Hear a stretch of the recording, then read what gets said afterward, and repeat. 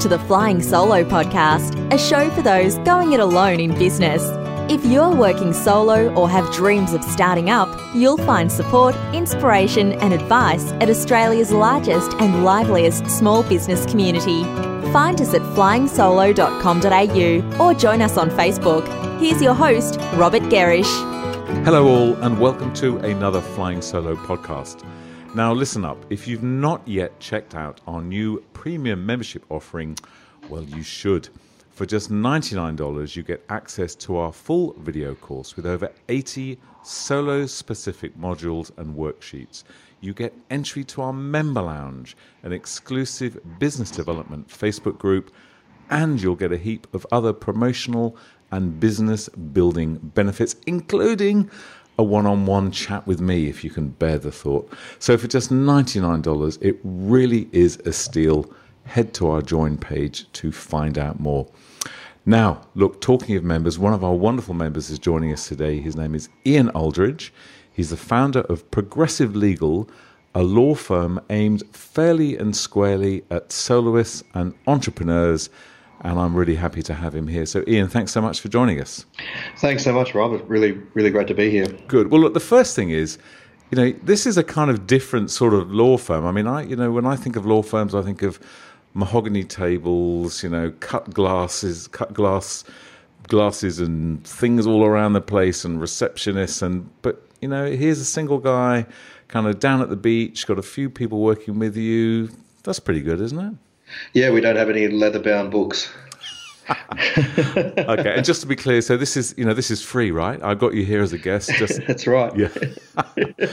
Okay. Well, look, it's let's kind of get into this the topic that we're going to talk about today, which is this whole notion of when, as a sole trader or when as a small business, that we need to think about incorporating. Now, typically, this is the kind of conversation that I would expect we would have with an accountant, but what you're saying is actually, no, hang on a minute, there's a real legal perspective here. So perhaps you could explain what you mean by that. Yeah, I mean, first of all, just the first comment that you made is a really interesting point. A lot of people don't, realise when they're talking to lawyers whether or not they're on the clock. And this is one of the real banes of the legal profession, and something that I think law has done traditionally very poorly over the last 200 years. Right. The disclosure of costs, the issue of costs is just such a big factor, and most small businesses don't get legal advice for a number of reasons. Number one, hands down, is cost all the time. Don't know, bill shock, hourly rates, et cetera, et cetera.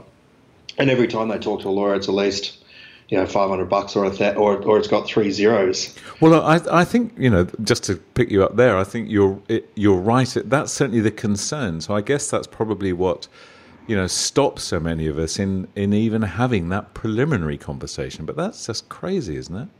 Absolutely. We couldn't agree more.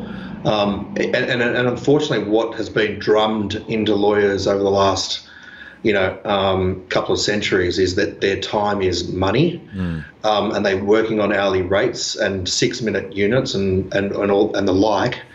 And if they don't spend time, getting to know their clients and not doing what's called billable work, they get chastised for it. So I think there's a fundamental shift that is happening, although it's very slow in the legal profession and not fast enough in our view. To change the way that legal services are provided to small businesses in Australia, where a law firm actually gets to know a business and the business owner and their goals, to be able to provide them with the proper advice and not just sporadic or once-off advice from time to time, and don't really get to know a business well enough to provide really good advice and timely advice. Yeah, well, sure. And look, and it's, I guess just, listening to what you're saying, it's really no surprise that so many small businesses are probably missing things that they should be paying some attention to from a legal perspective because of all this kind of history that you've spoken about. And, one of those, and the topic that we'll talk about today, is this whole sort of notion of when should I incorporate? Now, I say typically, I would never have thought of having that sort of conversation from a legal perspective. I always think, oh, yeah, well, that's, when you get to a certain level of turnover or when this happens or when that happens, you need to think about it. But this is one of those situations where you're saying, no, hang on a minute, you need to consider the legal aspect. So why don't we kind of dive into that? And then, I'm sure on the way through, people get a good idea of your approach to small business and how it is different. So how should we open this? This whole issue of being incorporated. What's your position on this?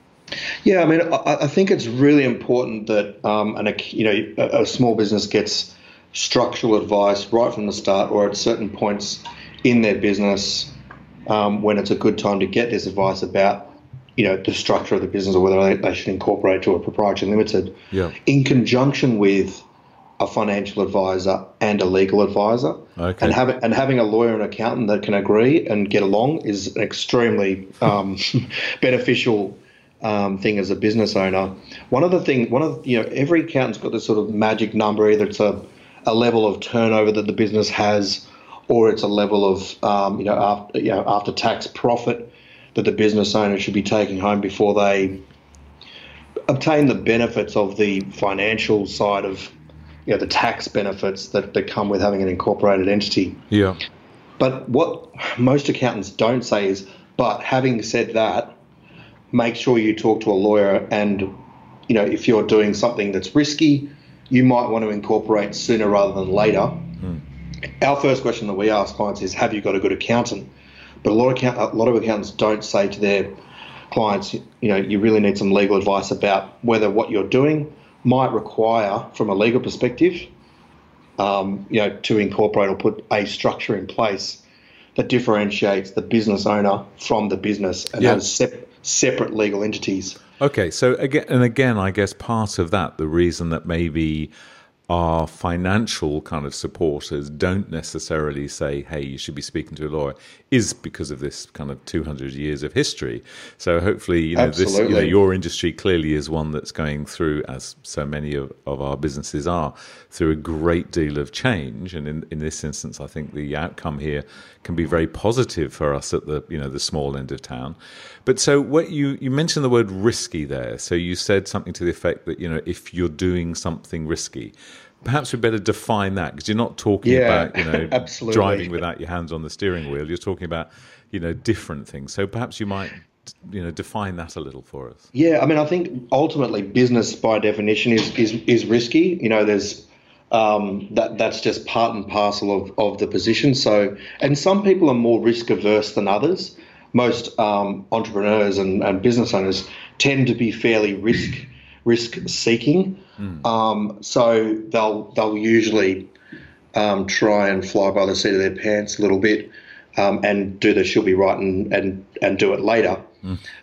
If you're providing business to business services, that's something which I think you really should be incorporating sooner rather than later, because the consequences of what you do are quite significant. If you're just selling board games, perhaps you might think, unless kids can swallow the toys on the pieces on the board, right?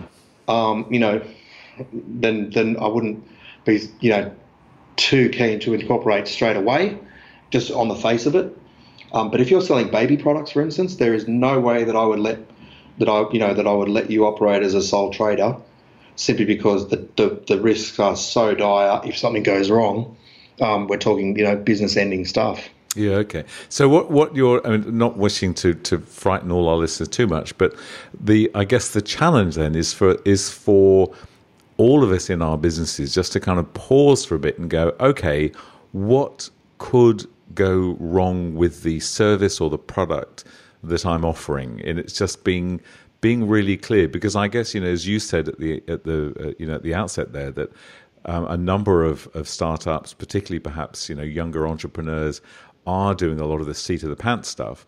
But what we still need to do is to sit down and go, okay, what could go wrong?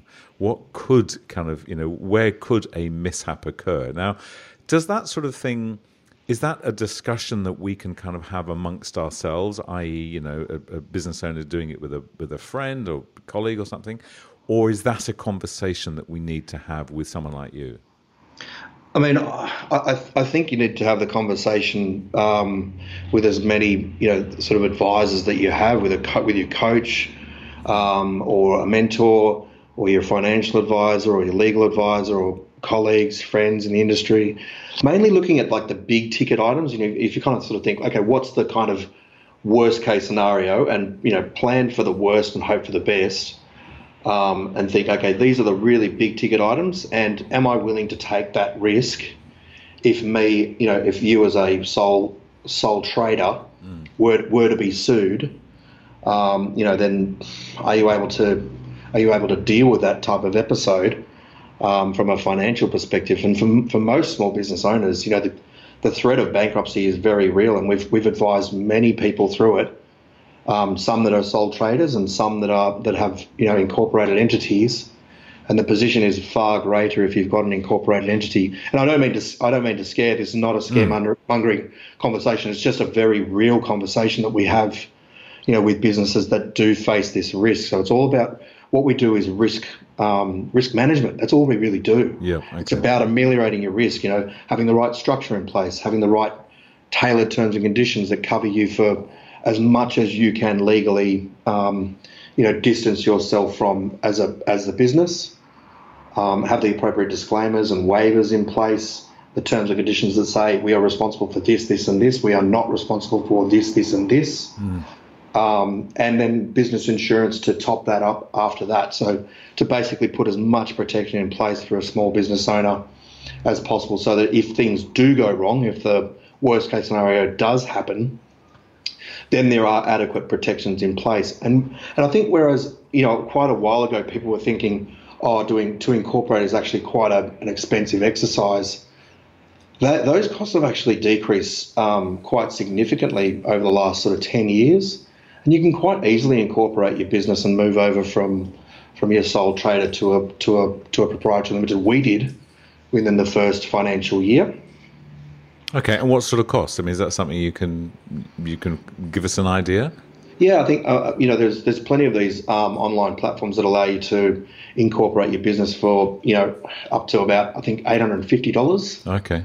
And that'll get you a tax file number, the ACN, GST registration. Basically, you won't have to talk to the tax office, which is a really great thing. Not to have to go through that process. That's really time consuming. Otherwise, they'll just do it all for you, and bang, it can happen within a day or two. Yeah. Okay. This time of year is a really good time for it, because there's if you start to incorporate mid-cycle, they call it mid-cycle. So anytime August, September, October, November, December, January, February, March. Yep. If your business is kind of doing those numbers or you feel like, now's a good time to incorporate, it's much better to do it around this time, because you won't have to file 2 lots of tax returns at the end of the year. What you have to do when you go from a sole trader to a company is, change your insurances, change any intellectual property you have, your contracts, your employment contracts or your independent contractors agreements, supply agreements, etc., and make sure you move everything over. So doing it at an appropriate time certainly makes the process a whole lot easier. Yeah, and also if you're going to incorporate when your accountant says it's time to incorporate, I know it because I went through it. It's like moving at Christmas. Right. Okay. If you're doing the kind of numbers that your accountant will say, yep, this is the time to move over, the business is really busy. If you're doing something like, $500,000 turnover or, $200,000 after tax or $180,000, these are the sort of figures that I sort of hear from time to time, and we can't provide any financial advice or commercial advice, just legal advice, but this is what I hear in the market. Yeah. But if you're going to need to incorporate sometime during the financial year, you're best to do it, start of July. Early on. So that, yeah. Yeah. Okay, all right. So let's just to recap then. So the first thing is, as businesses, we need to be clear where there may be some risks. I mean, for what reasons may it be beneficial for us to have a PTY business kind of in front of us, as opposed to being a sole trader. So that's the first thing we need to do.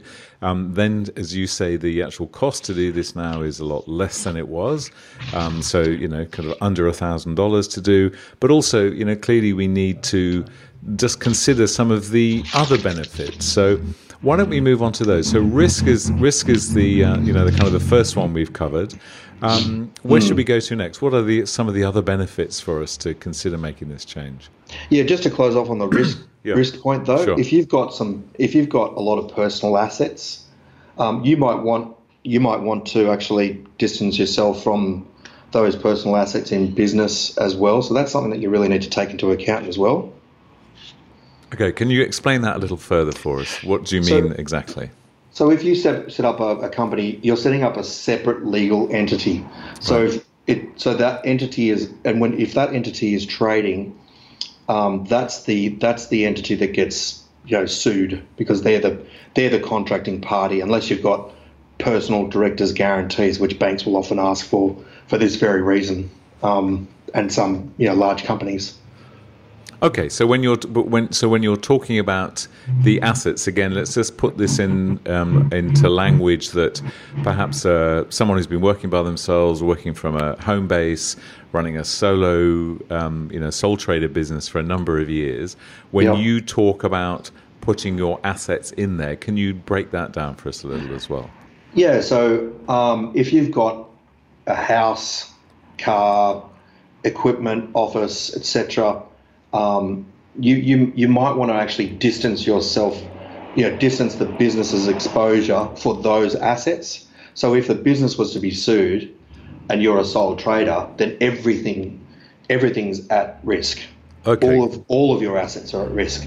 But if you just have the business's assets, so office, equipment and cash at bank and this, that, and the other, then it's only that's at risk, plus the unpaid value of your shares, which in most businesses, $100 or something like that, if they have 100 shares at $1 each. Okay, got you. All right, that's fine. Let's not. We won't go further into that, but I think that sort of clarifies it.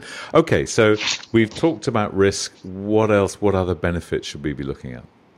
Yeah, so I guess one of the things that I noticed was this sort of access to capital. That's one of the things that I didn't really sort of realise that until it became apparent to me personally. As a sole trader, I couldn't even get a $2,000 extension on my credit card. I had a $3,000 credit card and was running the business on that, which was really hard when rent was rent was over $3,000. So I'd have to put money on the credit card all the time just to be able to pay the rent, and I couldn't even get a $2,000 credit card extension because of all of these new sort of restrictions on the banks that came in after 2008, right? Has kind of affected the rest of us. And of course, as soon as I incorporated and asked for a credit card, I didn't even seek an amount. They just threw a $35,000 limit at me. Right. Wow. Danger. Which makes no sense really, because the business and I. At that time, sole trader to sole director and secretary, it just... Right, so nothing had changed other than your access to capital had dramatically changed. Absolutely. And it's just incredible that the bank just sort of sees you as soon as you're incorporated. Oh, we've got a serious business here. We'll just give them a credit card that's appropriate. And obviously they determine what credit card limit is appropriate for your business. Okay, we should just be clear to anyone listening that we're not suggesting that you incorporate so you can go and get a credit card with a massive credit limit and then just go nuts. You didn't get that advice from us. But it's interesting that it does. But you don't need to take out you wouldn't need to take out, for instance, a loan from a bank if you just needed some access to more, just sort of a greater capital limit, or an overdraft is a good example. And so being able to have that access to certain capital, and that's not just with this, but also from an investor point of view as well. Yeah. If that's ultimately where you want to go. Okay, so access to capital, another clear benefit of being a PTY business. So any more to say there, or should we move on to your next tip? Yeah. So the next one is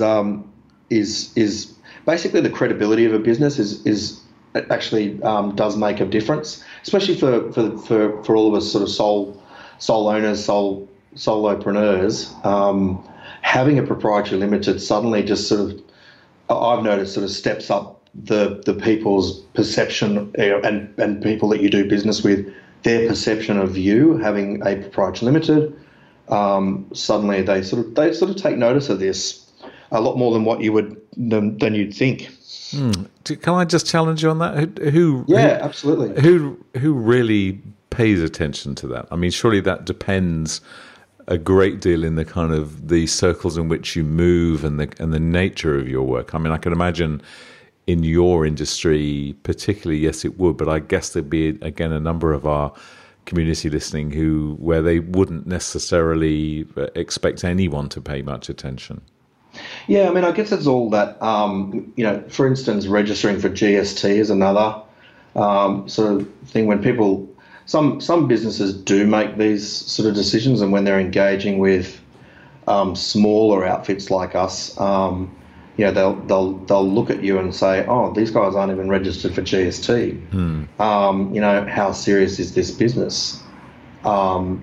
And these are the perceptions that I've heard out there. It's a benefit. There's no. All I'm saying is it's a benefit. Yeah. Okay. How much of a benefit, is just anecdotal evidence. Yeah, sure. It depends on the nature. You've got some nice noisy motorbikes down at the beach today, I can hear. But yeah, I guess what you're saying there again, it depends to an extent on the nature of your business, who you're dealing with. But I totally take your point in the same way as you said, if you are registered for GST, which is a slightly separate issue, but again, if you are, then that sends signals to certain people, certain businesses, certain industries that are different to somebody who's not yet at that threshold. So I think that's a fair point. Okay, so we've looked at access to capital, looked at risk, looked at credibility. Where to next? I think another really good one is government grants, and that's something that we didn't even realise. And for us, it was a great thing that I had an accountant tell us to incorporate at that financial year. It ended up being a $35,000 conversation for us because you can't get access to some of these government grants unless you are incorporated. The R&D tax incentive is one of those that you actually have to be incorporated. Otherwise, you're not and be incorporated for the period that you are claiming the grant to be able to claim it. And that for us would have been reason alone to incorporate. And if people are throwing a lot of money into development and the research and development of a say for instance a tech startup or some tech component of a new part of the business, then that access to 45 cents in the dollar cash back at the end of the financial year. I mean, we're going to get the same thing again this year, and for however long we keep developing Legal Shield and Law in a Box, which we've got the government grant for. And I know that a lot of people have come unstuck when they've started investing all this money in and then realise, oh gosh, we actually need to incorporate, when they finally talk to a grant specialist and they say, are you incorporated or not? And they say no, and they say, well, you need to incorporate right now, otherwise you won't get all the money you spend. It's just you're not going to get this cash back at the end of the financial year. So that's a really important thing to consider. Perpetuity is another one too. They often talk about this. If you're looking at succession planning in a business, as stated before, if you've got you and your business as separate legal entities, if something were to happen to you for any reason, then the business would still survive if it's a separate legal entity. So my company, Progressive Legal Proprietary Limited, would continue if anything were to happen to me, or if I wanted to, pass that to someone else or sell the business, etc. Okay, good point. Just going back to that, the government grants one. So again, perhaps approaching this from a slightly different angle, what we could be doing, and I'm thinking of people listening who may well be in a business where they are indeed intending to put a lot of focus onto R&D, research and development, are perhaps moving into the tech space, then again, a way to approach that is to have a look at what's available in terms of grants.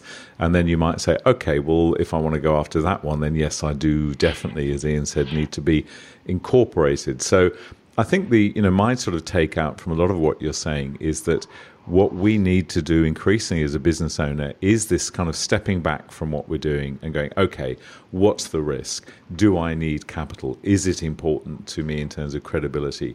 Could I qualify for some grants? All these are, if you like, kind of contributory factors to making that decision or understanding the decision that you might be about to make, with moving from sole trader to PTY Limited. And then this is a conversation that we can then take to our accountant and go, okay, I've determined that this, and this are important to me. Give me your input from the money side of it. It's all really useful kind of decision process for us, isn't it? Yeah, absolutely. And having that conversation with your accountant and your lawyer, and then weighing both of those pieces of advice up and saying, okay, yep, I'm going to go. You might say, look, I'm willing to take the risk for this financial year, and if the numbers do well, because there are a little bit more expenses in terms of running costs and company returns. But for us, it was a no-brainer, because I think getting the other thing is as well is all your software has to change. So if you're operating, for instance, on Xero, then you need a new Xero account. So if you're going to be sort of incorporating mid-cycle, then you've got two accounts running at the same time that need to be reconciled. It just gets really messy. Yes, okay. So that's back to the timing sort of issue of this. Yeah, absolutely. And we even found we missed stuff when we incorporated because, we were so busy in the business, we actually missed doing some of the steps that we needed to when we incorporated. And if I had my time over again, I would have incorporated right from the start. Okay, interesting. All right. Well, look, Ian, thank you so much for sharing that. That's a good kind of intro to this whole topic, and hopefully, I'm sure it's given a number of our listeners things to be thinking about. If someone wants to talk to you, find out more about you and the work that you do, where's the best place for us to head? Yeah, if you want to have a chat with me, we offer complimentary strategy sessions. For free. So we're more than happy to go through your business, give you some practical advice, or answer any questions that you might have. If you want to just head to the website, progressivelegal.com.au, or even call me on my mobile, I'm more than happy to give that out as well. Okay, fine. Well, look, let's direct people to your site, and we can. I know your phone number is quite prominent on there, or quite findable on there. Yep. So, look, Ian, thank you so much for spending your time with us. We'll get you back again, I'm sure. And finally, before I go, please don't forget that when it comes to creating a truly lovable business, we get you at Flying Solo. Flying Solo Premium Membership has all the tips and tools you'll need for just $99. Head to our join page to learn more. Ian, thank you so much for joining us. Thanks, Rob. And yeah, we've got a lot out of our Flying Solo membership, so it's been fantastic for us. And I hope it's been a practical conversation today. If you need any assistance whatsoever, we're here to help. Great stuff. Thank you so much. Thanks, Robert. And that's where we'll leave this show from Flying Solo and your host, Robert Gerish. We'd love to receive feedback, even a brief review for those listening via iTunes. If you're planning to start a business or rejuvenate the one you're in, check out our bestseller, Flying Solo, How to Go It Alone in Business. It includes everything we know about working on your own. And of course, we invite you to dive into the resources and supportive community at flyingsolo.com.au.